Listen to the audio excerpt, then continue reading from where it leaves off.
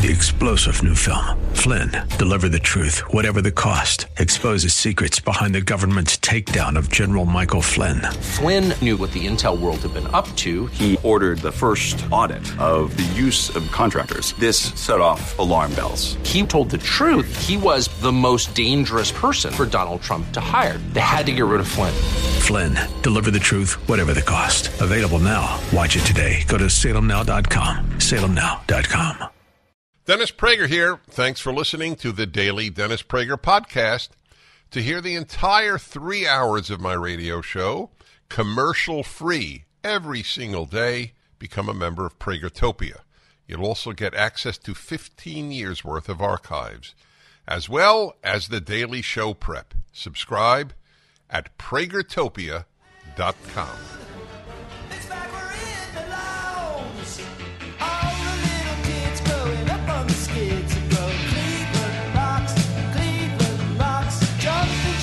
Well there.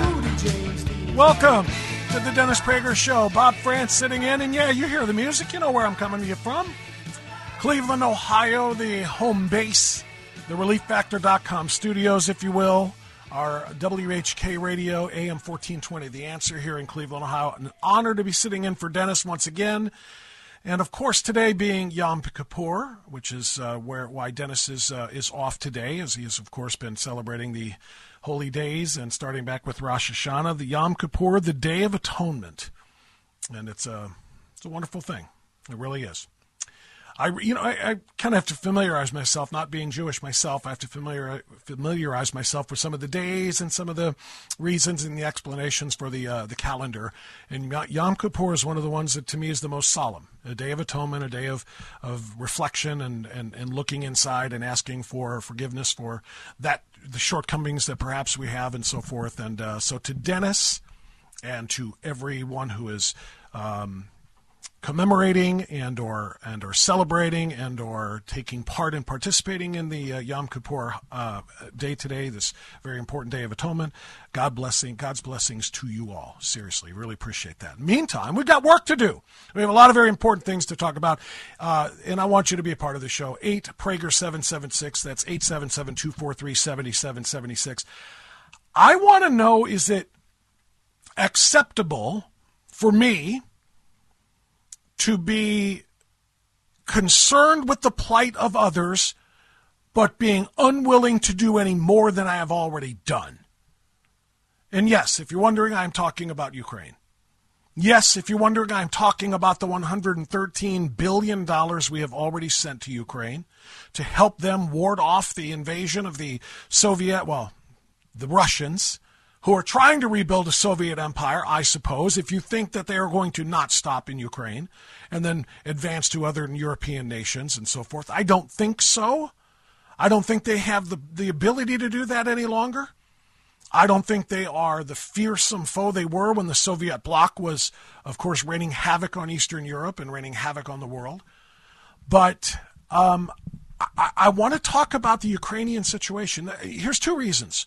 Two reasons why. The first of which is the fact that in Canada, over the weekend in front of the Canadian Parliament, Volodymyr Zelensky, the president of Ukraine, who came to the United States for the second time, hat in hand, saying, please drop all you can into the hat here so that we can go back and continue our war with Russia. They came looking for more money, asking for another $25 billion. And again, I'll get to the point about how I feel about spending that money and how I feel about it going forward in a moment. But he came to the United States and then he went up to Canada. And he went up to Canada before the Canadian Parliament, and he sat there and he asked for support and financial remunerations from the Canadians as well. And the Canadians, of course, listened happily, and we're all for supporting this. But what they did after that is something that is quite simply incomprehensible to me. Canadian Jewish organizations are among those now slamming the Canadian Parliament for giving voice to and a standing ovation to a man who fought for the Nazis during World War II. All because he is Ukrainian. All because he's Ukrainian. Video and photos show the Canadian Parliament erupting into cheers on Friday after President Zelensky's visit to the capital of Ottawa, when Canadian lawmakers also honored Yaroslav Hunka, a 98-year-old Ukrainian immigrant who fought for the 1st Ukrainian Division, according to the Toronto Star. The division, also known as the Waffen-SS Galicia Division, which fought for the Nazis and its paramilitary arm. The Friends of Simon Wiesenthal Center said in a statement, the fact that a veteran who served in a Nazi military unit was invited to, and by the way, this story that I'm starting with this day, this first hour, this story is not because of today being the Jewish Day of Atonement. This is outrageous. This is when it happened is when it happened. Understand that. The fact that it is occurring, though that we're talking about this and it just happened during these holy days, is another point entirely. The fact that a veteran who served in a Nazi military unit was invited to and given a standing ovation in Parliament is shocking. At a time of rising anti-Semitism and Holocaust distortion, it's incredibly disturbing to see Canada's Parliament rise to applaud an individual who was a member of a unit in the Waffen-SS, a Nazi military branch responsible for the murder of Jews and others, and that was declared a criminal organization during the Nuremberg trials, end quote. Some are calling for full-throated apologies from Canadian Prime Minister Trudeau and from Ukrainian President Zelensky. This honor was given to a Ukrainian because everything now has to go Ukraine's way. Because Vladimir Putin invaded Ukraine, we have to come up with untold, unlimited amounts of treasure and time for anything having to do with Ukraine. So they brought a Nazi military fighter, 98-year-old Nazi fighter in World War II before the Canadian Parliament, and because he's Ukrainian, he got a standing ovation. That's how beside ourselves I think we've become with this. We have to do anything and everything we can to help Ukraine. So that's number one. The second reason, by the way, is we continue to try to make some sense out of the, now that we have the actual official figures confirmed by the White House of $113 billion already spent in support of Ukraine. In addition to that, they say that our commitment to helping Ukraine has no end and there is no cost limit. They will do this no matter what the cost for however long it takes. The problem is, of course, there is no end game in sight. There's no end to the commitment that has been identified. When does it end? What standard would it be to say, no matter how long it takes to finish the thought? Chuck Schumer? Joe Biden? Mitch McConnell? I don't care if you're Democrat or Republican. If you are giving an unending blank check to Ukraine, what does that mean? What does that look like? You say, for as long as it takes to ... Fill in the blank. What? Does every Russian in Ukraine have to retreat back across the border? Or is that not enough? Does every Russian have to leave Crimea, the peninsula that Russia took in 2014 when Obama was president? Or do they just have to stop bombing and stop the fighting? What exactly does it mean to say we're going to give this money until, no matter how long it takes? To do what? Define the end game. There isn't one. And what exactly do you mean as much as it costs? We've already spent $113 billion. What if that rises to $500 billion or $500 billion? Are you saying to me that at that point a nation, ours, that is $33 trillion in debt and is operating on a roughly $2 trillion budget deficit right now, will go to $500 billion? Well, you said no matter the cost. Would you go to $750 billion, $750 billion? Would you go to $1 trillion? Would you go to $2 trillion? Exactly what will it take for us to say, we do kind of have to look out for the American people first? And as concerned as we are about the people who are being harmed by the Russian invasion of the Canadian border, the Ukrainian border, when do we start worrying about the invasion that's happening at our border? Now, I've got a couple of points on that I want to make. And number one is this. Today we mark the 6 millionth illegal border crosser coming across and encountered in the United States since Joe Biden was inaugurated. That does not account for the 1.5 million gotaways, the known gotaways. Okay? 1.75, I think, million. So roughly 7.5 million people have crossed that border since Joe Biden was inaugurated. At what point do we say that border takes precedent over the Ukrainian border? That time better come quickly, but it won't, and I'll tell you why as we continue. I'm Bob France, in for Dennis Prager. Good to have you aboard on this Monday. Stay right here. We'll be back.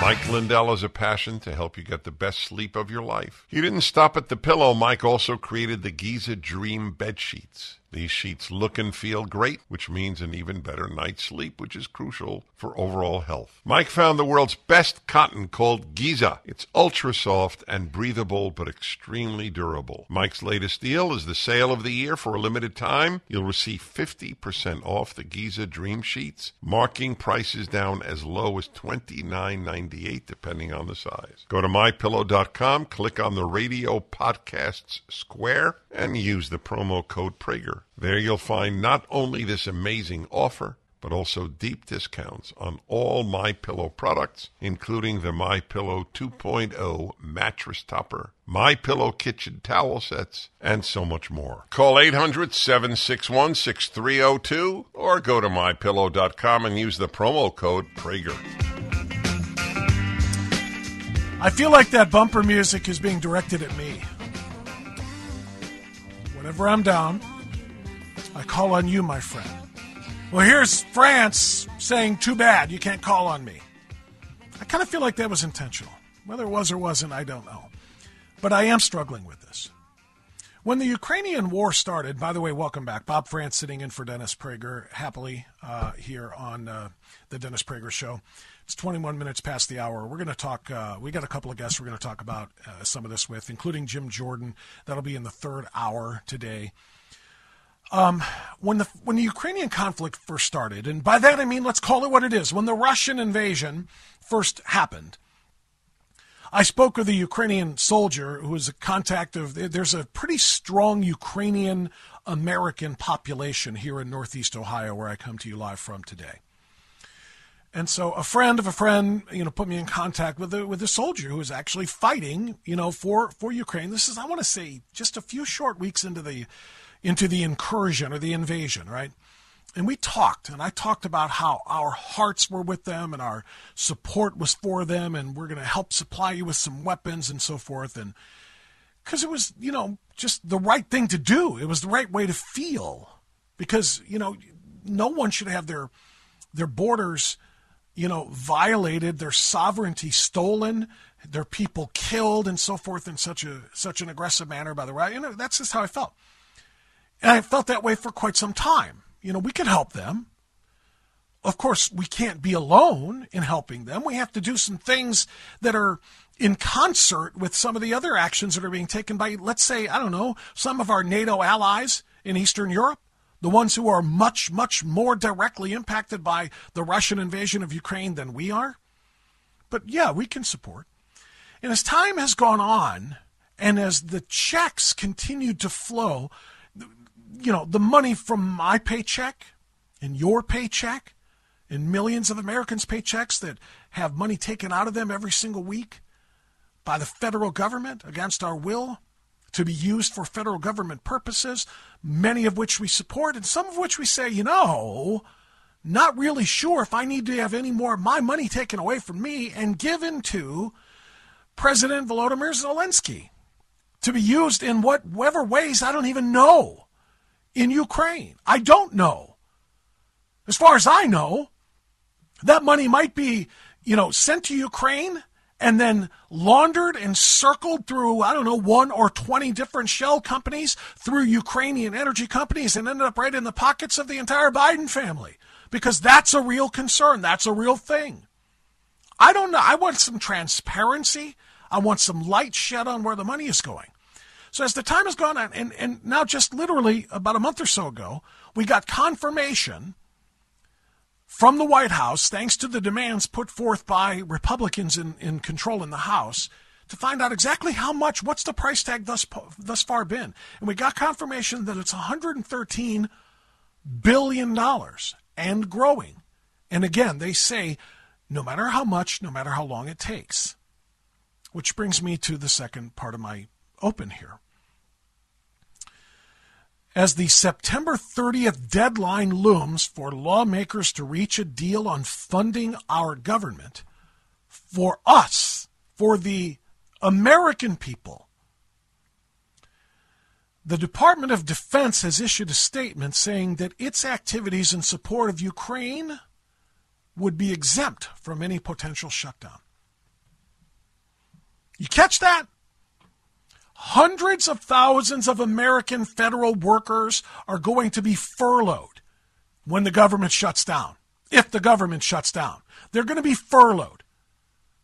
Agencies are going to be closed.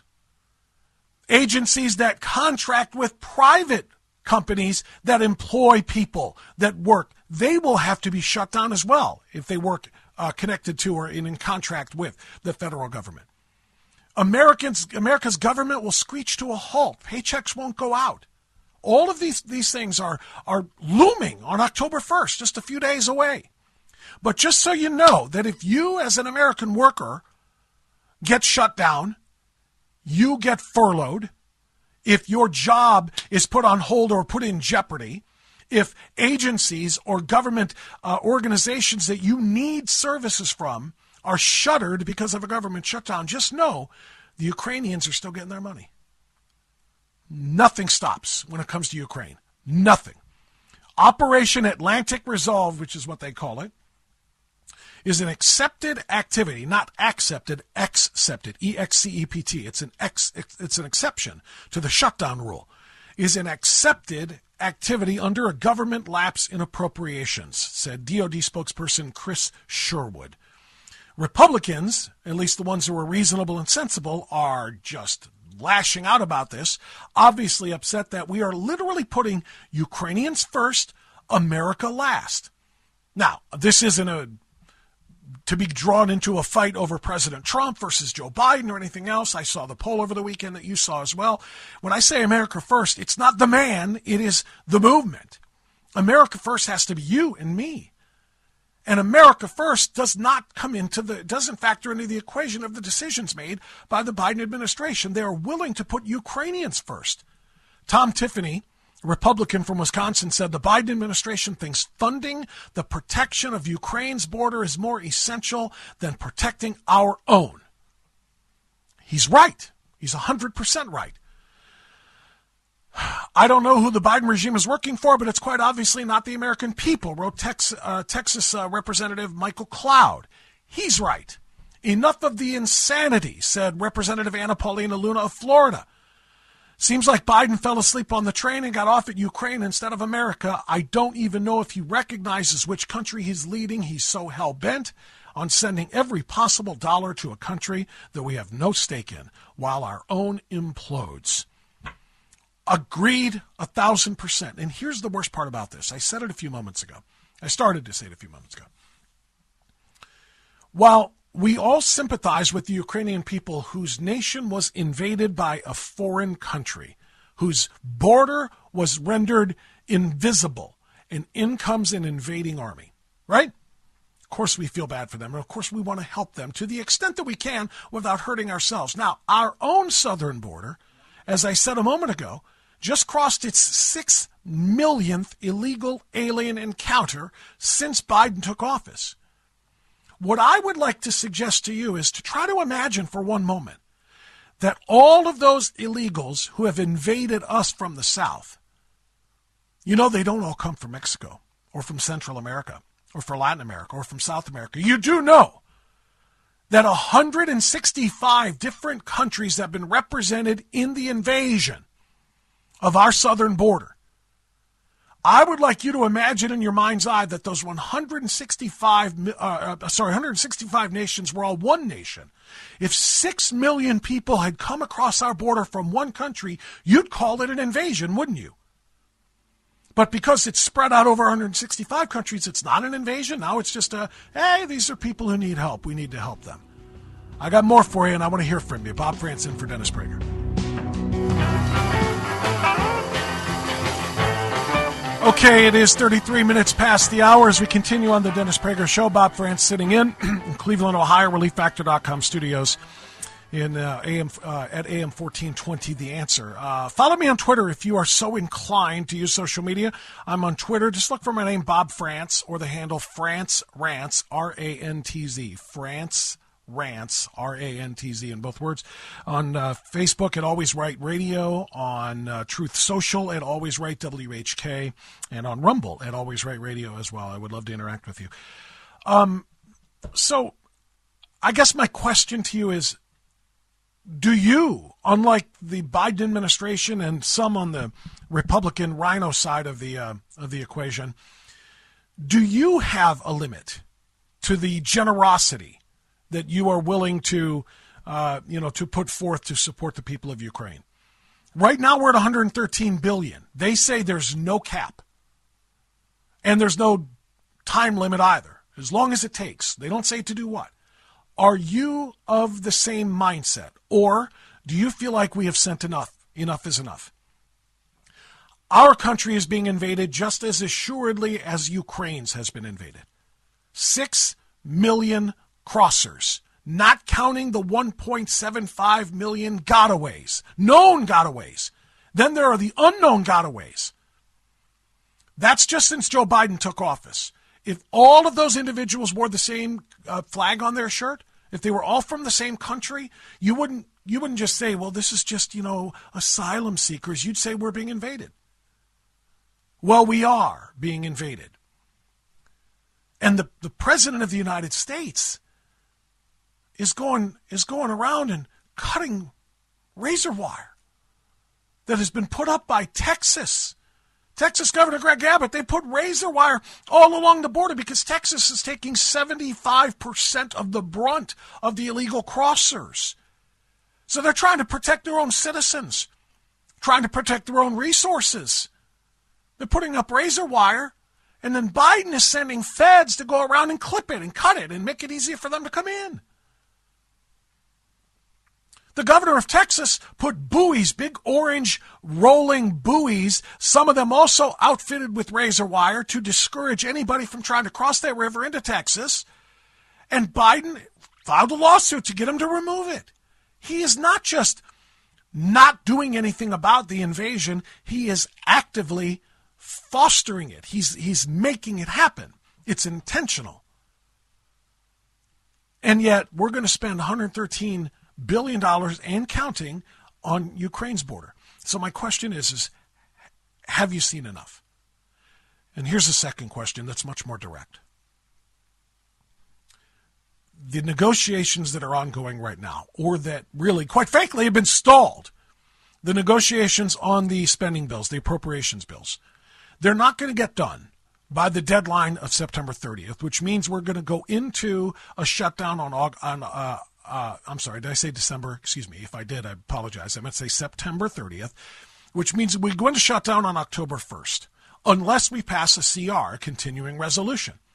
Well, the Democrats and the Ukraine supporters have said any CR that gets passed to fund the government during this period of time in which they continue to waste their time negotiating the issues revolving around the 12 different appropriations bills, they're including that there is the $25 billion next Ukrainian outlay included.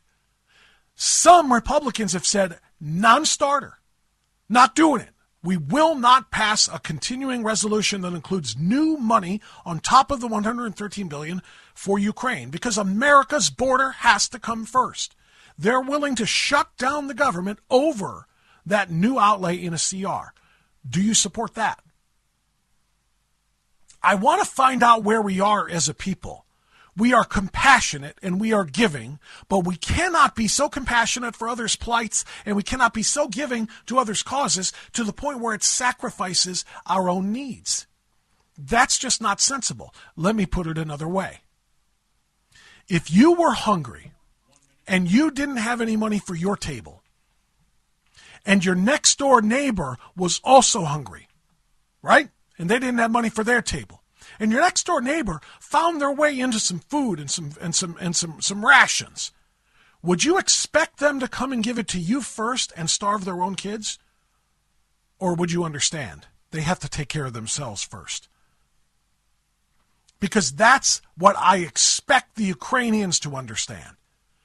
We need to care for America first. If we have surplus money, if we have, if we're swimming in insolvency and not in a sea of debt, and then we want to go ahead and give to help somebody else, sure. Charity has to be offered. It cannot be forced or compelled. And that's what I hope our elected representatives remember. We'll be right back.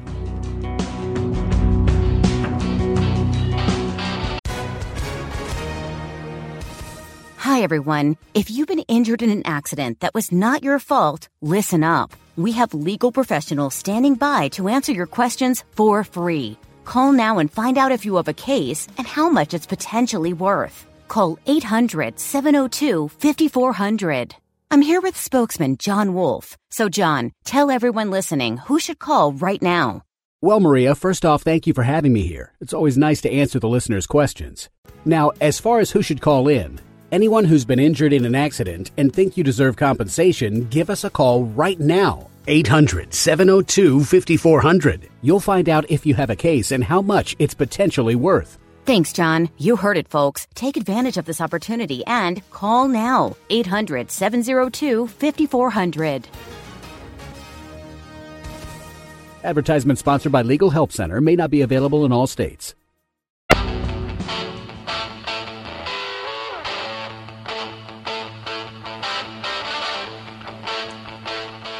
Hour number 2 of the Dennis Prager Show is underway, 6 minutes past the top. Thanks for joining us. I'm Bob France, live in Cleveland, Ohio, the ReliefFactor.com studios of AM 1420 The Answer. Sitting in for Dennis as he commemorates Yom Kippur, a very important day, of course, the Day of Atonement. Dennis should be back tomorrow, and it's my honor to be sitting in for him. I mention Cleveland, Ohio all the time because, A, that's where I'm from, and B, that's where my local program originates on WHK Radio. But in this particular case, it's because I'm kind of proud of what I'm about to tell you. The number one documentary television program in the world today was made right here in Cleveland, Ohio. It's number one because it's an incredible story. Now, I told you this before the break. If you saw any part of, or if you binged the Netflix series Making a Murderer back in 2015, 2016 range, you know the story of Stephen Avery, and you may think you know what happened. You may think that he was railroaded by a corrupt system, corrupt police officers, corrupt justice system, or more. And if you think that, it's because that's what you were supposed to think. Well, somebody decided to tell the rest of the story, the whole story, maybe the whole truth. And that is where the number one documentary comes in here. It's called Convicting a Murderer. I want you to listen. And if you're watching this show right now on the Salem News Channel, you can watch along. I'm going to give you the trailer of Convicting a Murderer. Fire.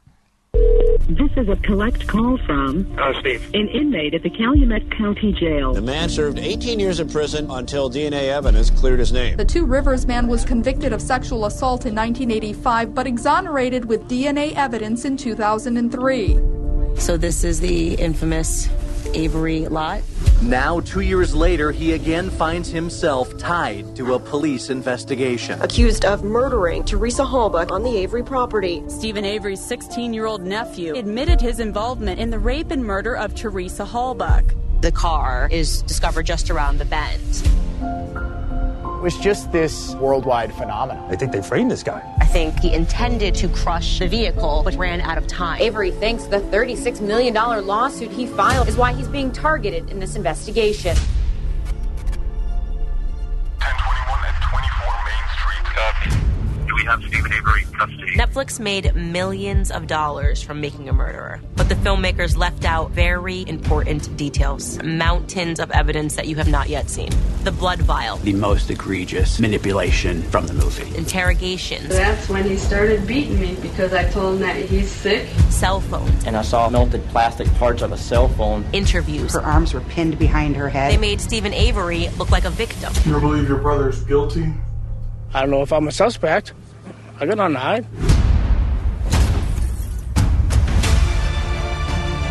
I'm getting sick and tired of media deception. Evidence piling up. Why would they omit so many different things? Why are you editing my testimony? I am not going to make the same mistake that the filmmakers did. Rearranging the testimony. They delete a portion of it at the end. How could they claim to care about the truth? They all know that Stephen Avery committed this crime. 911, what is your emergency? The evidence forces me to conclude that you are the most dangerous individual ever to set foot in this courtroom. So there you have it. That's the official trailer for Convicting a Murderer, the #1 television documentary in the world right now. And joining us here on the Dennis Prager Show is the director who put that entire thing in motion and put the entire film and 10-part series together, Sean Reck, who is the director of Transition Studios in Cleveland, as well as True Blue Factual Streaming Network. Sean Reck, so good to talk to you again. How are you? Great, Bob, and I'm happy to be on your show, and I love Dennis Prager, too. We all do. We all do. Dennis is a treasure, and I'm so happy to be sitting in his chair. And I'm happy to talk to you, too, for a couple of reasons. Number one, obviously, like so many others, I was fascinated by the Stephen Avery story, and I'm fascinated by the fact that you and your team put together kind of a rebuttal to the Making a Murderer narrative. But I want to start with this question. Sean, why? Why did this matter to you? You watched it in 2015 like everybody else, and you said, oh, wow, that's unbelievable. It seemed like they framed this guy. Why didn't you just turn off the TV like everybody else did after the last episode and go on about your day? Something stuck with you, and something stuck in your craw. What was it? Well, what sticks in my craw now is that a lot of people didn't just turn off the TV. A lot of people mobilized to try and free Stephen Avery with, having been misinformed. And I think that it's very important that the factual film industry deliver facts. And it's easily demonstrable that the filmmakers, and Netflix in this case, did not deliver facts. And the record needed to be corrected. If no one else is going to police us, we have to police ourselves. So that's what I feel like we're doing. We have to set the record straight to preserve our integrity as documentary filmmakers. That's very well said. I was interested, I'll come back to Candace in a moment. Candace's remark where she said, I'm not going to make the same mistakes, or I wasn't going to make the same mistakes that the filmmakers did in Making a Murderer. But I don't know if that's accurate, Sean. Let's just follow up on that. They didn't make mistakes. It would appear to me, and what you are showing through the first now 5 roughly episodes of Convicting a Murderer, is that it wasn't a mistake. They intentionally set out to weave a story, to tell a tale that wasn't true. Is that accurate? It's not accurate to say they set out to do it, but it's accurate to say that's what they ended up doing. And I don't know the reasons. I don't know if they sunk their life savings into this and then slowly realized, oh gosh, this guy sure looks like he did it, and then left a lot of exculpatory evidence and background information on the cutting room floor. But for some reason, they were vested in this and they saw it through, even though it became very apparent that, yeah, there's some problems with the paperwork and there's some things that can't be explained. But, it's a pretty, in my estimation, it's a conviction that hasn't been overturned. And he's got the best appellate attorney in the world in these types of cases. And she hasn't been able to make much happen. If people knew what was left out, they would probably, some of them would have made a different determination after watching the original series. Yeah, I think that's an understatement. I'll speak for myself then, and you can respond to it if you wish. the title of the original series, Making a Murderer, indicates to me what they set out to do. They set out to prove that this guy was made into a murderer, that he was indeed framed, that they had to get this guy, maybe because of the $36 million lawsuit against the state of Illinois, or against the county, rather, for wrongful imprisonment on the case that he was wrongly convicted for years before that. So it sounds to me like they really did come into this with the idea of saying this guy was railroaded and we're going to prove it. And then, as you say, maybe as they went along, they realized it wasn't true. So that's when they had to tweak a few things and do the selective editing that you guys feature so much in Convicting. I think that's probably what happened, Bob. Yep. So the documentary filmmaking industry, if you will. You just talked about the integrity of it, that it's important because, and I heard you talk about this before, and in fact, when you and I spoke on the radio before, you talk about people seem to think when there's a documentary, it's a lot more believable than it was, even if it was just a, this film inspired by true events. Documentaries tend to lend themselves to credibility, don't they? Well, it's implicit. When you watch a documentary, you think you're watching facts. If the documentary was paid for by someone who has a dog in that race, you need to know it. If the documentary, that's not the case with Making a Murderer, but it's the case with a lot of documentaries. It's a case with the first documentary ever, Nanook of the North, was paid for by the fur industry, by a fur trader. So I think that needs to be disclosed. If you take a side, you need to say this is an advocacy piece, and we took this side.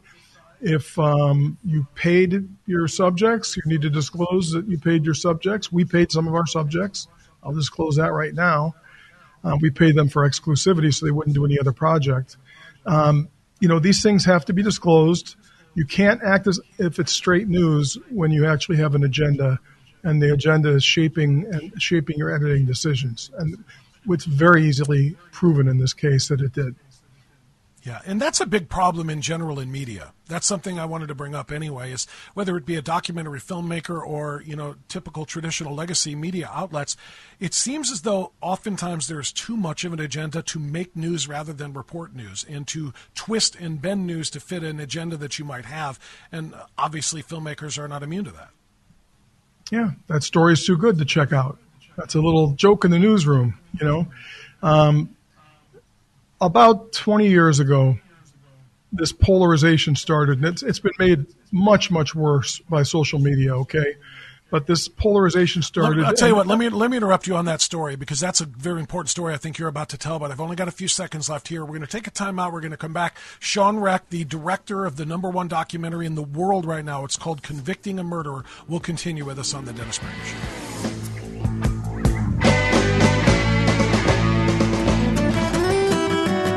Okay, 20 minutes past the hour. Bob France in for Dennis. Millions and millions of people saw the Netflix series back in 2015, Making a Murderer. Now millions more are seeing the rest of the story, the rebuttal to the story, if you will. It's called Convicting a Murderer. The director of that film, or that 10-part series, which is available now on Daily Wire Plus, is Sean Reck, and he continues with us here on the Dennis Prager Show. So, Sean, we were starting to talk about the media's ability and their desire and their agenda to sometimes twist news and make news, and you started to say that you really started to see a shift about 20 years ago, and that's where we left off. Well, 20 years ago is when we started to see a polarization of newsrooms, and it was pretty obvious that Fox was heading right, MSNBC was heading left, and it served their shareholders. Their job, the presidents of those news divisions' job, is to serve their shareholders, but it stopped becoming news. If you watched Devon Archer's Hunter Biden testimony a month or two ago, and you watched MSNBC, and then you watched Fox, you would see two completely different news stories. And what happens is it kind of left the truth and the pure story in the middle for someone else to cover. And that's a golden opportunity for documentary filmmakers to do long-form video journalism. And we're starting to get paid what we deserve to get paid now, because there's so much demand for content like this, in part because of Making a Murderer and what it did for Netflix. And we can't blow this chance by showing skewed information and saying that it's news. And that's why we're trying to correct the record with this documentary.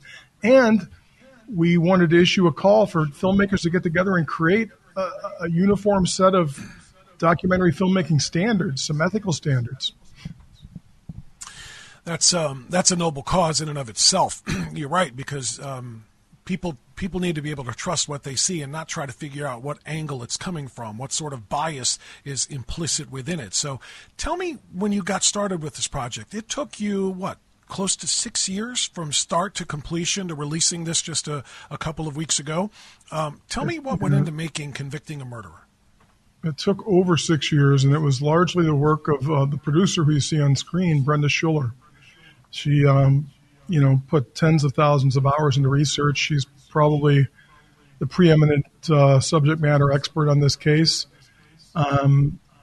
She has a point of view. She believes Stephen's guilty, and she makes that plain during the series. We're transparent about that. But she put in a ton of work, and then when Daily Wire partnered with us earlier this year, they put in a ton of work, and we reshaped it a bit and made it more along Daily Wire's brand and added a layer of commentary with Candace, and I'm really happy with the finished product.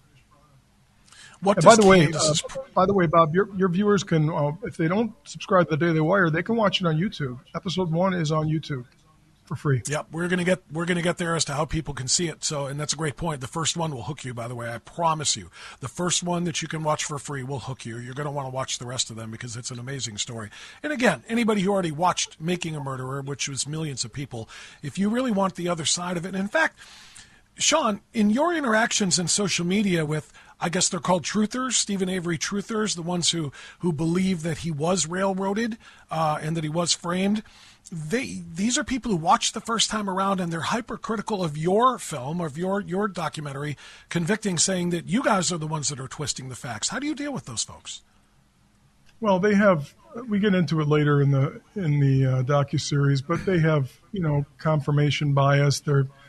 It's almost a cult-like following. And we have a psychiatrist explain how anytime you beat them with an argument in one area, they partition that off, pretend they didn't hear it, and just think about everything else that remains.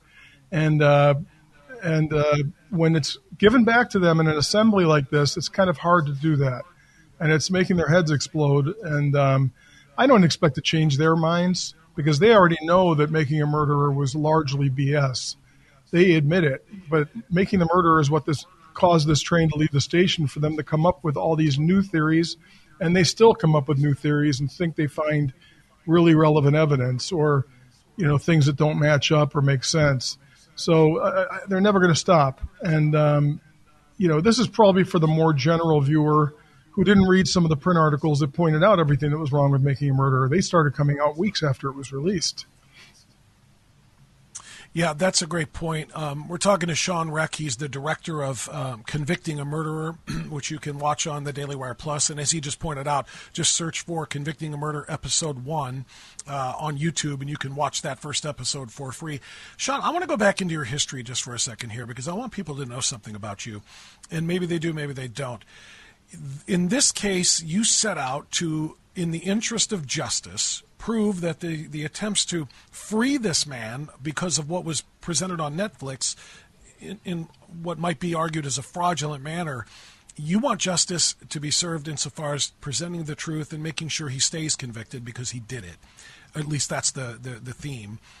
That's not always been your history. Your first foray into a feature documentary resulted in the eventual overturning of a guilty verdict of Al Story Simon. Can you give us a quick summary of that for those who don't know that story? Sure. Well, my goal is not for him to stay convicted. My goal is for people to have all the information and make a more informed. That was my characterization. Thank you. Okay, yeah, that's right. More informed decision. But as far as I believe I'm the only filmmaker to have documented 3 people walking out of prison. So in the past, we've shined a light on some egregious miscarriages of justice. I just don't believe this is one of them. And, Murder in the Park was our first film. That was a wrongful conviction. You could see that on AMC Plus right now or rent it on iTunes or Amazon. My second film, White Boy, is a documentary about Richard Wershe Jr. That's on Netflix right now, ironically. And that's about an over-sentencing of a juvenile nonviolent juvenile drug offender. And there's one coming out in the future that was tentatively titled Wrong Cat, about the longest wrongful conviction in U.S. history, a gentleman named Cleve Heidelberg. And my partner, Andrew Hale, is finishing up that film, and that's going to be like a mind-blowing story about Al Story Simon's cellmate, who also was wrongfully convicted, and what are the odds of that? Wow. Wow, that's incredible. And that's why I want people to know that you're interested in, like you said, bringing facts and truth to light. And the fact that you have played an instrumental role in letting people know about these wrongful convictions, to me, gives you, your team, Daily Wire, and everybody else more credibility when you present the facts of the story. You are not going on a crusade other than to bring out truth. And ultimately, that's something that I would hope the criminal justice system wants as well. But certainly when it comes to the filmmaking industry and documentaries, as you pointed out, correcting the mistakes, intentional or otherwise, for making a murder is paramount in what you're building here. Yep, certainly. Well, Sean, it's fascinating to watch. I'm so glad that you made it. I'm glad you put your faith into it. 6 years later, you're starting to reap the rewards. Millions of people are watching the #1 documentary television series in the world. It's called Convicting a Murderer. Episode 1 on YouTube. It's free. The rest of it on Daily Wire Plus. Anything else we need to know, Sean? Just that we also brought back the Predator programs on WatchTrueBlue.com, Chris Hansen and I. So if anybody wants to see 40 new episodes and a new one every week, you can go to WatchTrueBlue.com.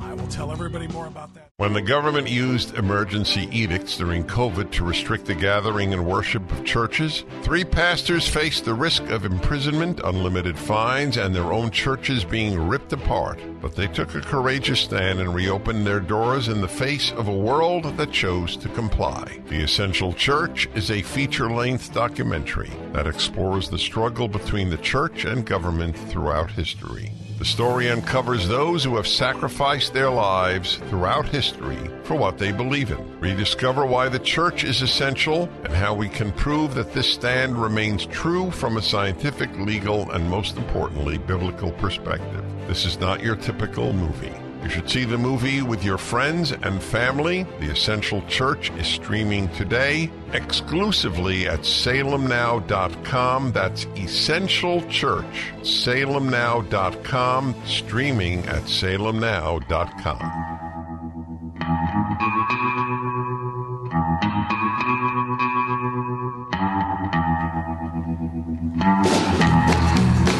Well, now, hour number 3 is underway of the Dennis Prager Show. Welcome. I'm Bob France, in for Dennis. Dennis is off today because of Yom Kippur, the Day of Atonement. So to all of the Jewish faith, and all of those, maybe even if you're not Jewish, we could probably all use that message. Day of reflection and perhaps a little bit of regret, and expressing a little bit of the remorse for some of the things we do, some of the things we have done, and to atone for them would be something we can all benefit from, regardless of our faith. But Dennis is off today, and I'm happy to be in with you. Phone lines are jammed up here. We're going to go right to your calls. I've got a lot of things that I still want to talk about. 877-243-7776. I'm talking about the Senate, deciding to lower the standard of dress because of John Fetterman. It's just such a complete, it's a symbol, it's an emblem, it's emblematic of what's wrong with this country as it's currently being led. It's being led down the path of least resistance. It's being led into a place of lower expectations. The bigotry, I think sometimes we talk about a soft bigotry of low expectations, is reality here. And it's something that I think is going to lead us. Look, we didn't become, over the course of nearly 250 years, the greatest civilization in the history of mankind by lowering the bar for ourselves. We always raised it and then sought to clear that higher bar. And then when we cleared that one, we raised it again. Every step of the way, through every revolution and every institution, technological advance, societal gain, everything we have done, we have sought to do better the next time, and better and better. And here we sit now at the pinnacle of the human, experience here in the United States of America. And instead of continuing to set the bar higher, we are starting to lower it. What other ways are we lowering expectations besides appearance? At schools across the country, school districts who are more interested in equity instead of equality, equity instead of excellence, have stopped grading kids.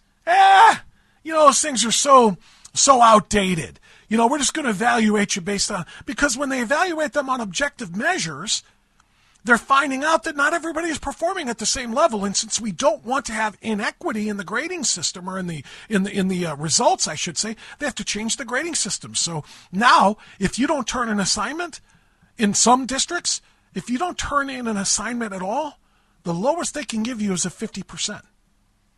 60, by the way, is passing with a D-.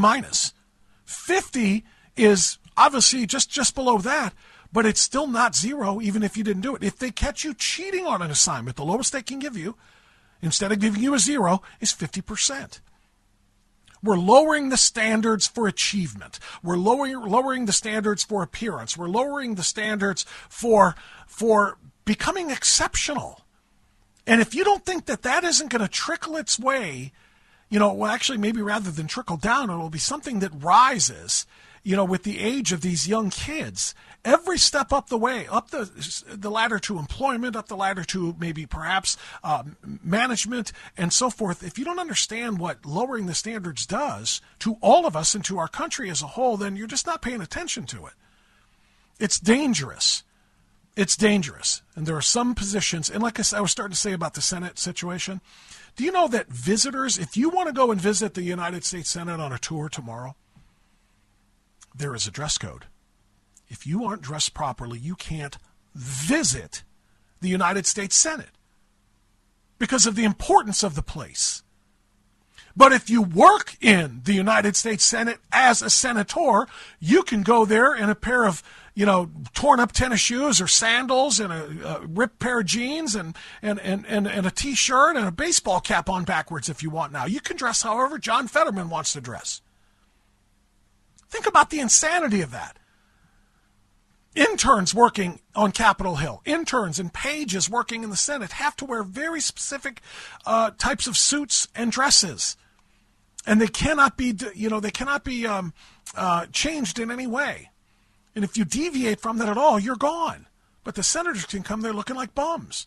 It's a lowering of the standards. It's a problem. Now, that's one story. And then, of course, we're talking about the UAW strike as well. I did an interview with the UAW local president in Northeast Ohio who told me that their 46% demand for a raise, by the way, let's round 46 to 50 so that we can say this. They're demanding half of their current salary on top of their current salary.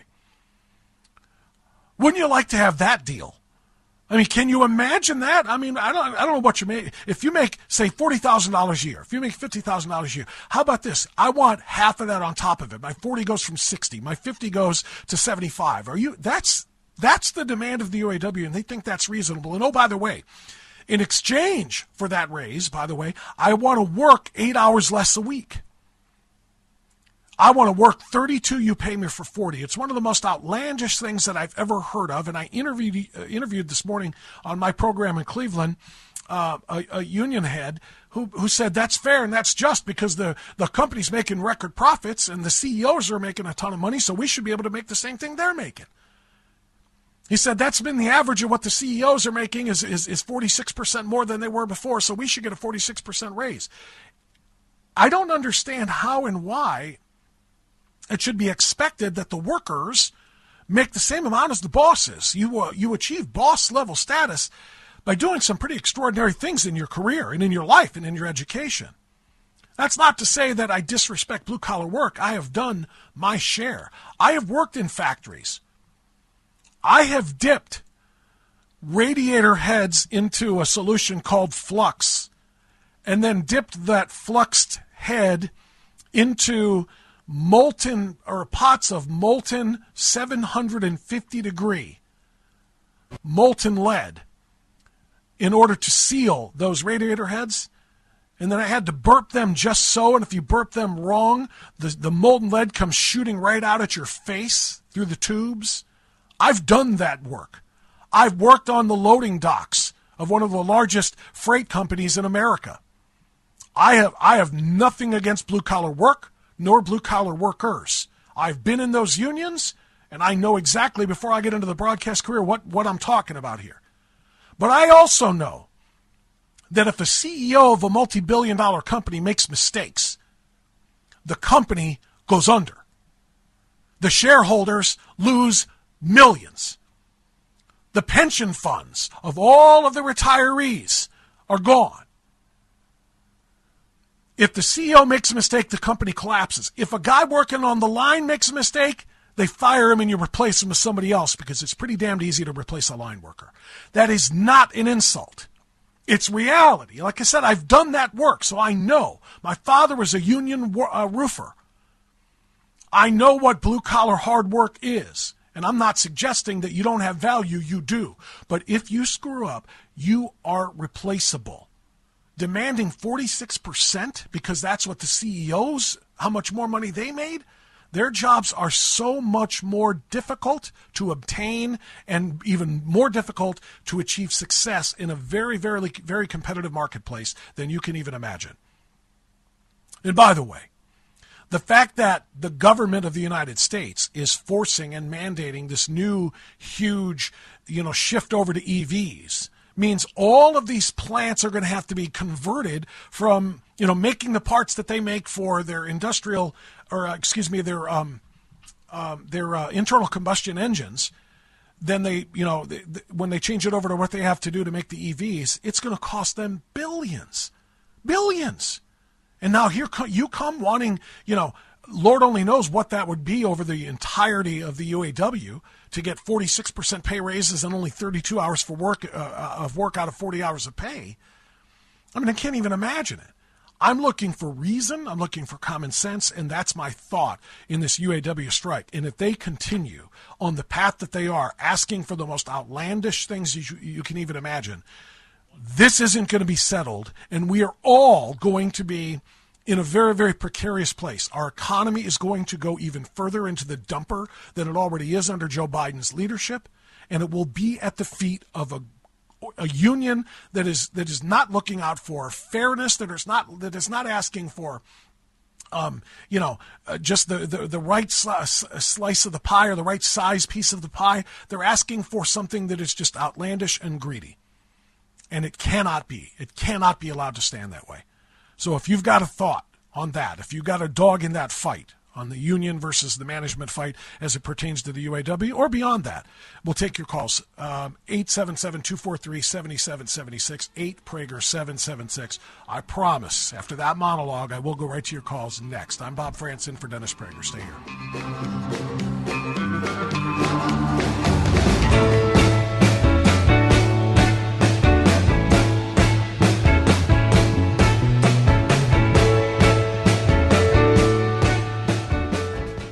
All right, we're going to go to the phones now as promised. 877-243-7776. That's 8Prager-776. Steve is in Santa Monica, California. Steve, thanks for waiting. Bob is in for Dennis. You're on the air. Go ahead.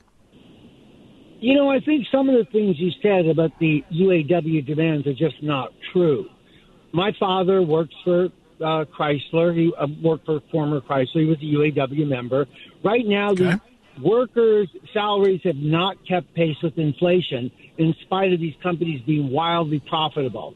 They're asking for a 36% salary increase over the next 4 years. They're also asking for cost of living protection. They're also asking for doing away of the tiered wage system. Do you know right now how much you think an assembly worker gets paid? Top pay.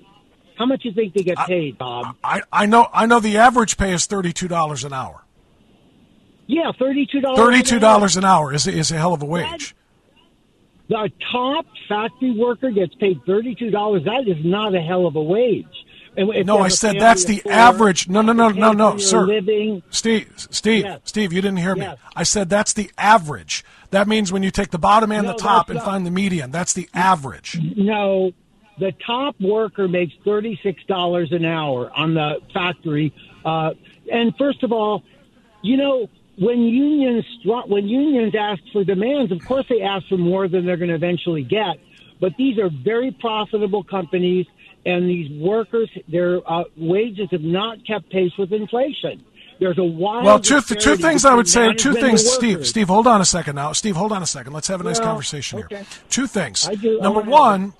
Number one, let's talk about the pace of inflation.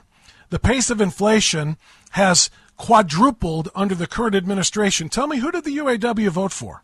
Who does the UAW support when it comes to their political leadership? They support Democrats. They supported Joe Biden. Joe Biden is responsible for this massive hike in inflation that you're complaining about right now. When is the UAW going to do something about that? Well, let me tell you something. During the COVID epidemic, poverty lessened considerably with the direct cash payments. Child poverty went down by 50%. So I think we do have a poverty problem in the country, and I don't see any. You're not answering my question at all. I didn't ask you about childhood poverty, and I didn't ask you about free money, which is not free because it was printed. Hold on, you're touting the free cash payments that went to people during COVID. You're touting that as if that's a good thing, as if that money didn't come from somewhere. That money came from thin air. They printed it because we don't have it. And guess what printing money that we don't have and putting it into circulation does, my friend? It raises inflation to extraordinarily high levels. That's exactly what you got for that policy.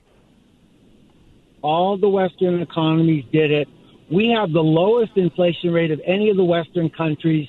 We have the best economy of any of the Western countries. Then why are you complaining that the UAW can't keep up with the cost of inflation? If we have the lowest inflation rate, I mean, we shouldn't need very much. You don't need 46% increase to keep up with inflation. Come on, Steve. Well, first of all, it's a 36% increase, not a 46%. I don't know where you got 46%. That's not what they're from the UAW, Steve. From the UAW. The UAW made their demands known. If they've come down, 10%. Hold on, and I know it's over 4 years. So what? So what? That's roughly 10% a year. Who do you know that gets 10% increases a year and is demanding to only have to work 32 hours to get paid for 40? Tell me how that is anything other than abject greed. That is not greed. That's to give them a living wage so that they can have houses, send their kids to school. And you mean you can't buy a house if you make $32 an hour, and now you want to, and then not getting another 36%? By the way. You can't. No, you cannot. That's not a living wage for them. No, Steve. I'm sorry. I'm sorry you feel the way you do, and I'm also sorry that you can't understand the plight of the average worker in this country. You UAW union workers are getting so much more than the average worker does. $32 an hour is the average wage. I talked to a union head about 4 hours ago on my show, my local show, who told me exactly that. That's the average wage, $32 an hour. I don't know anybody that makes $32 an hour. I don't know anybody that makes $32 an hour. That is an extraordinary wage. You're telling me you can't put your kids in school and buy a house on $32 an hour unless you get a 46% wage? And you're going to tell me that only wanting to work 32 hours while being paid for 40 is not greed? It's two things. It's greed and it's laziness. And you're willing to sell out all of the other middle-class Americans who are going to be hurt by this strike and the cost of their car. Everybody needs a car to go to work. You're going to take a $20,000 car. It's going to be $28,000 in 6 months. You're going to take anybody who needs to get their car fixed because they can't afford one of the new cars because of what you guys are doing to the companies. And you're going to make them get their cars fixed, and they can't even get the parts because you make the parts too. I know. My son's car was just in an accident. He got hit, and the first thing that the insurance claims department said, expect long delays because of the inability to get parts because of the UAW strike. You're willing to sell out and that cost that goes into the new car and the new parts and everything else at such an inflated rate is going to cost everybody more on what food they can put on the table. You're willing to sell out the entire economy over flat-out greed. And I'm sorry you don't even know what your union leadership was asking for when you say it was 36%. Look it up.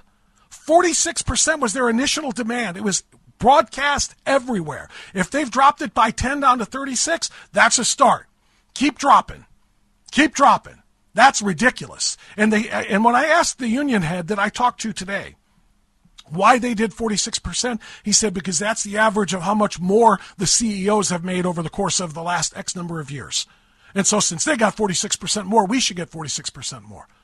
Since when should the guy pushing the broom in a garage, in a repair facility, make as much as the owner of the facility? Well, he got this much of a raise. I deserve that much of a raise. No, you're an employee. You have a role that is X. He has a role that is Y. You are not on the same plane. Stop it. We'll be right back.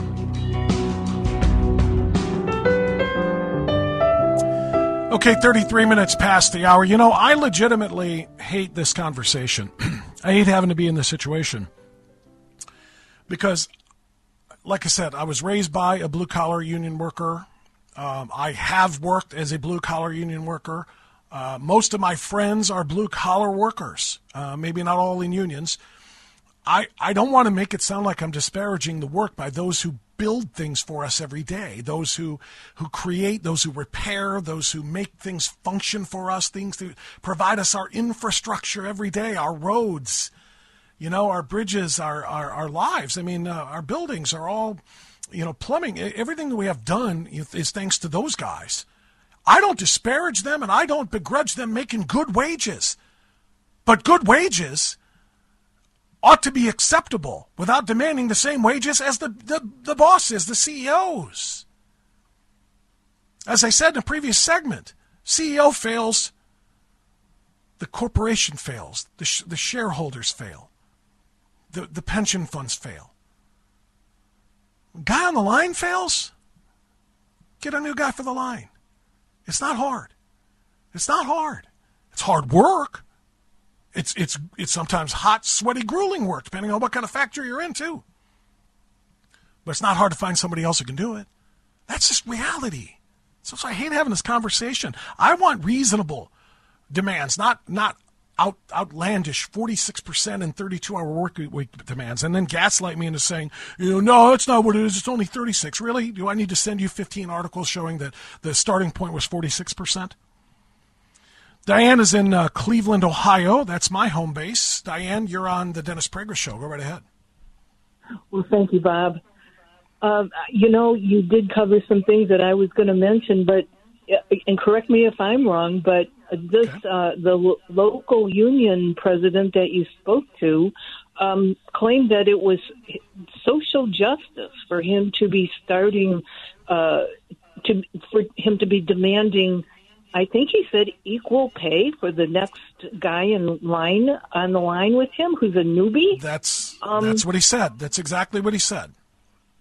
Well, and when he said social justice, I questioned him. I said, because when you and I hear social justice in today's America, you think DEI, diversity, inclusion, and equity, and all that kind of crap, and it's racial justice, and it's LGBT justice, and all those kind of things. But he explained he meant quality of life, that the guy next to me, even if he's new, should be making this great wage instead of a starting wage and work himself up to a higher wage, which is what is normal in most places of employment. He wanted him to start out at the top like everybody else is, so that we're all making the same amount. And if that's what their idea of social justice is, that's not justice. Well, Bob, what about his quote brothers and sisters who are now out of jobs because of the demands that they're making, and the places are closed? How about the people who are making their morning coffee for them? Those shops are closing. They don't have the business. How about the people who are making them their lunches, the people who are making their pizzas all those workers out of jobs, who are striking, they're putting other people out of work. And those people aren't necessarily going to reopen, and they're certainly not going to get any kind of, my God, they'll just be scrambling to make up for the weeks and months or whatever it's going to be that they're off work completely. It doesn't make No, you're sense. exactly right. There are a lot of ramifications of their actions that they do not want to acknowledge, or maybe they don't even see. They don't care. They can't see beyond, their own paycheck or whatever the case might be. But it's a very, very frustrating thing to see because there are other people that get hurt by this. Thank you. Let's go to Tom in Glendora, California. Tom, you're on the Dennis Prager Show. Go ahead. Hey, thank you, Bob. I know we're short on time. I'll keep this to 30 seconds. You're absolutely right. The UAW demands 46% pay raise and being paid for a 40-hour week when they work 32. The word is outrageous. I got two letter things. UAW doesn't stand for United Auto Workers. It's unbelievably abominable weasels. Or change the name altogether. Change UAW to GGW. Greed gone wild. Tom, thank you for the call. I appreciate it. Boy, you did it in less than 30 seconds. I'm impressed. Appreciate that call, and my thing seems to be sticking here. There it is. Let's go to Columbus, Ohio, and George. George, you're on the Dennis Prager Show. Bob France sitting in. Go ahead. Hey, Bob. I'm a former union worker myself, and I think that these guys are setting themselves up for one of two tricks. So firstly, under the new green agenda, if they can't make their EV vehicles at an affordable price. George, listen to me real quick. I mismanaged my clock here. My apologies. I got to take a break, but I don't want to do that to you. Hold the line. You'll be my first caller on the other side of this short timeout. Thank you. I appreciate that. So we'll go back to Columbus, Ohio, and talk to George after this, and we'll take more calls. Stay here on the Dennis Prager Show.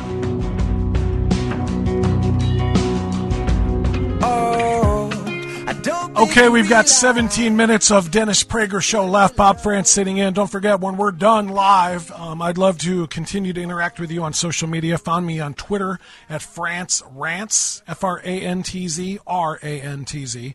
On Facebook, it's Always Right Radio. On Truth Social, it's Always Right WHK, and on Rumble, it's Always Right Radio as well. Would love to have you interact. Let's go back to Columbus, Ohio now. I promised George I didn't want to cut him off there and hang up on him, but he had just started to make his point in the last segment. So, George in Columbus, go right ahead, sir. Thank you, Bob. I appreciate that. So I'll pick up right where I left off. Under the new green agenda, if they can't produce vehicles at an affordable price under your new wages, then they could find new people. If the contract says something like that in the past, then they could lose that way. Also, the other way they could be tricked is the same way the 813 Teamsters were tricked by Waste Management in New York City.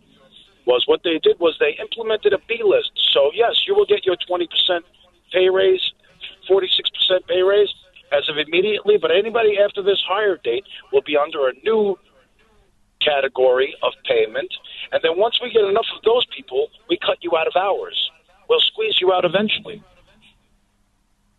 Yeah, they could be doing that to themselves. That's a very good point. You know, and what's interesting, the last caller who was, and thank you for the call, George, and I appreciate you hanging on there from Columbus. The last caller that I had a little bit of a debate with was talking about, you know, didn't like this two-tiered thing. Everybody should be paid the same. Well, it's my understanding that in 2008, 2009, when the new contract was drawn up, they chose and signed and negotiated for the two-tiered payment system, the two-tiered salary system, which is what it ought to be anyway. Again, I don't know any other place where somebody can walk in as a newbie and expect to be making the same amount as a 15-year, experienced senior worker. I don't care if you are doing the same job. Generally speaking, you got to work your way up to higher salaries. You get rewarded with higher salaries for your longevity, for not making the employer have to keep hiring new people all the time. Turnover. The fact that you stayed a long time is worth money to them, so they give you more money in retention. There are a lot of ways to do this. Demanding 46%, even if they say, well, that's over 4 years. Do you know what? That's still, around what? Roughly 12% a year. Nobody gets 12% a year in pay raises. That's obscene, especially working in a position, like I said, where your job and the companies that you work for literally make or break the American economy. It does. They do, and they knew that. Unions started out as a very good way to protect workers from management abuse. I support unions for that reason. But when they crossed over from protecting against abusive treatment and unfair labor practices into abject greed and holding a segment of the economy hostage for greedy purposes, like 32 hours of work for 40 hours worth of pay, I'm sorry. You lost me there. And the other thing is, when I talked to that other guy that I had the debate with, he's griping about how, we don't even have enough money to battle the cost of inflation. Well, Why are UAWs always, backing, endorsing, and voting for in massive blocks left-wing Democrats that raise inflation, that tax and spend this country to death? Start looking in the mirror a little bit. We're going to go to Honolulu. I don't know that I've taken a call when I sit in for Dennis from Honolulu, but that's where Donald is. Welcome to the show from Hawaii, Donald. Go right ahead. Aloha, my brother. I hear Aloha. What you're saying. I'm a retired blue-collar worker, and this is outrageous. But here's the kicker. When are we going to hold CEOs accountable?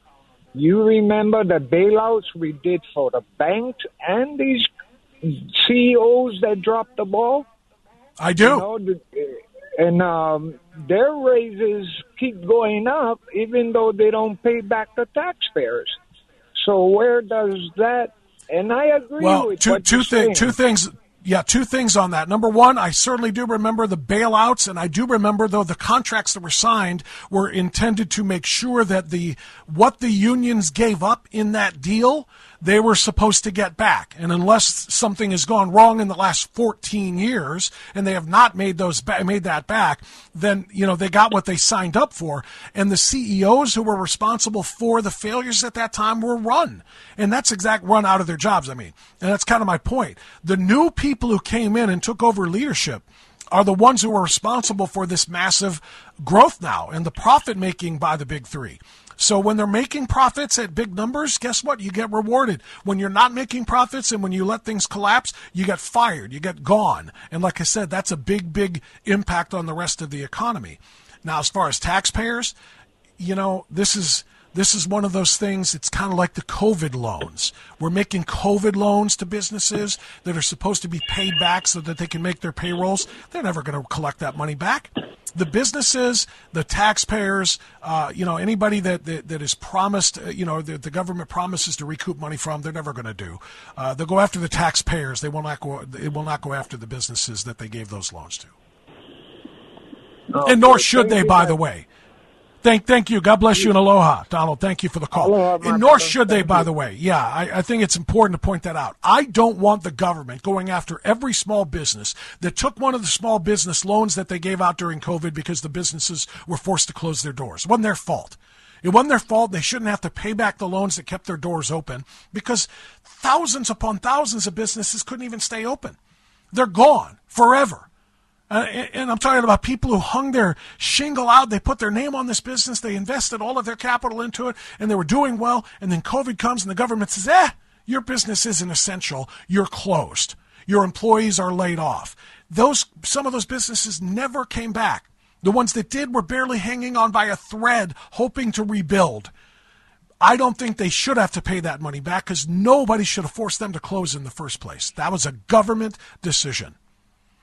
And I don't want to detract from the issue of the UAW, by the way.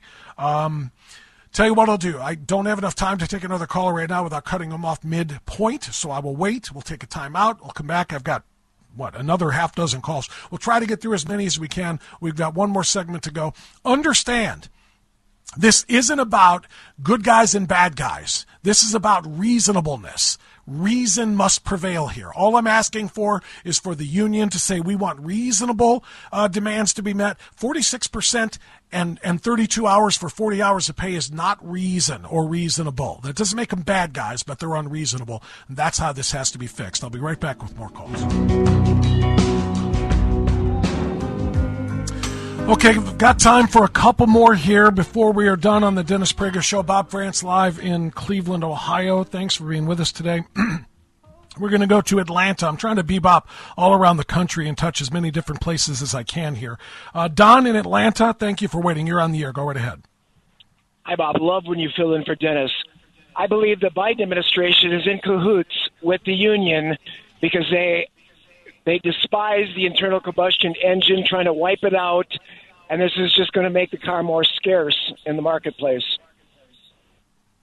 Well, I know Biden is going tomorrow, I guess, to picket with them, or at least to talk to them while they're on the picket line. So he's trying to, present a unified front with them. And it's Biden's EV mandates, though, that are going to cost a lot of these guys their jobs, because it's going to cost billions for these plants to retrofit and to be converted into and thank you for the call, Don, to be converted into EV plants as opposed to regular internal combustion plants. And they're not going to be able to keep everybody on their job at their current pay the way things are now. And now, on top of that, they want to go ahead and ask for that 46%. It makes no sense whatsoever. Thank you for the call. Let's go to where? Erie, Pennsylvania. No, I'm sorry, not Erie, Pennsylvania. I beg your pardon. I want to stay on the UAW topic. So Chuck is in Hudson, Massachusetts. Chuck, thanks for waiting. You're on the air. Go ahead, sir. Hey there, I just wanted to say that you were right, but you sound like a jerk, and that's why you don't like the conversation the way you're doing it, because what you're not saying is that people's personal worth is unlimited, but the job they do definitely has limits, and that's what needs to be made clear. That's well said, and maybe it does sound kind of jerkish to say what I'm saying, that you are replaceable, and that is a harsh way of saying it, but you are replaceable. Your job is replaceable by somebody else who can do what you do. It may be hard work. In fact, I know it's hard work working in a plant. Like I said, I've done it. I know it's hard work, but it's not skilled. A lot of it is not skilled. You can find somebody else to do it just as effectively as you do it. So the job has limitations. Well said. You said it better than I did. And if I sound like a jerk, like I said, it's not the intent, but I know it comes out that way because I end up saying that the blue-collar guys, shouldn't get this massive raise. In a perfect world, I would love for everybody to get a great raise. But you cannot expect the quote-unquote, top wages and enough to buy a new house and buy new cars and pay for college and so on and so forth with the first wage you get. They're trying to say that the first wage anybody gets when they go into the UAW to work for one of these plants should be the same thing that the rest of them are getting who have been there for 15, 20 years. Longevity, seniority, committedness, these kinds of things matter. And the idea that people need to make the same amount at the top is just it's a mistake. All right, that's it. That's all the time that I've got for you. I really appreciate. Last caller said they appreciate when I fill in. I appreciate this audience. Whenever I'm asked to sit in for Dennis, I jump at the chance because this is such a great audience. I appreciate you very much, everybody. Thanks to the team as well, and thanks to Dennis. Dennis will be back tomorrow after Yom Kippur today. God bless you. Be well. Be safe. See you next time. Bye-bye. Dennis Prager here. Thanks for listening to the Daily Dennis Prager Podcast. To hear the entire 3 hours of my radio show, commercial-free, every single day, become a member of Pragertopia. You'll also get access to 15 years' worth of archives, as well as the daily show prep. Subscribe at Pragertopia.com. 3-star General Michael J. Flynn, head of the Pentagon Intelligence Agency, knew all the government's dirty secrets. He was one of the most respected generals in the military. Flynn knew what the intel world had been up to. He understood its funding. He ordered the first audit of the use of contractors. This set off alarm bells. The explosive new documentary, Flynn, Deliver the Truth, Whatever the Cost, uncovers the facts behind this scandal. Flynn told the truth. He was the most dangerous person for Donald Trump to hire. I find out the worst enemy that I'm going to face in my life is right here in America. They took my assessment and they wanted me to change it. And I was like, I'm not changing it. They had to get rid of Flynn. With in-depth interviews, archival footage, and never-before-seen personal records of the man behind the headlines. I just felt like I was drowning. Flynn, Deliver the Truth, Whatever the Cost. Available now. Watch it today. Go to salemnow.com. salemnow.com.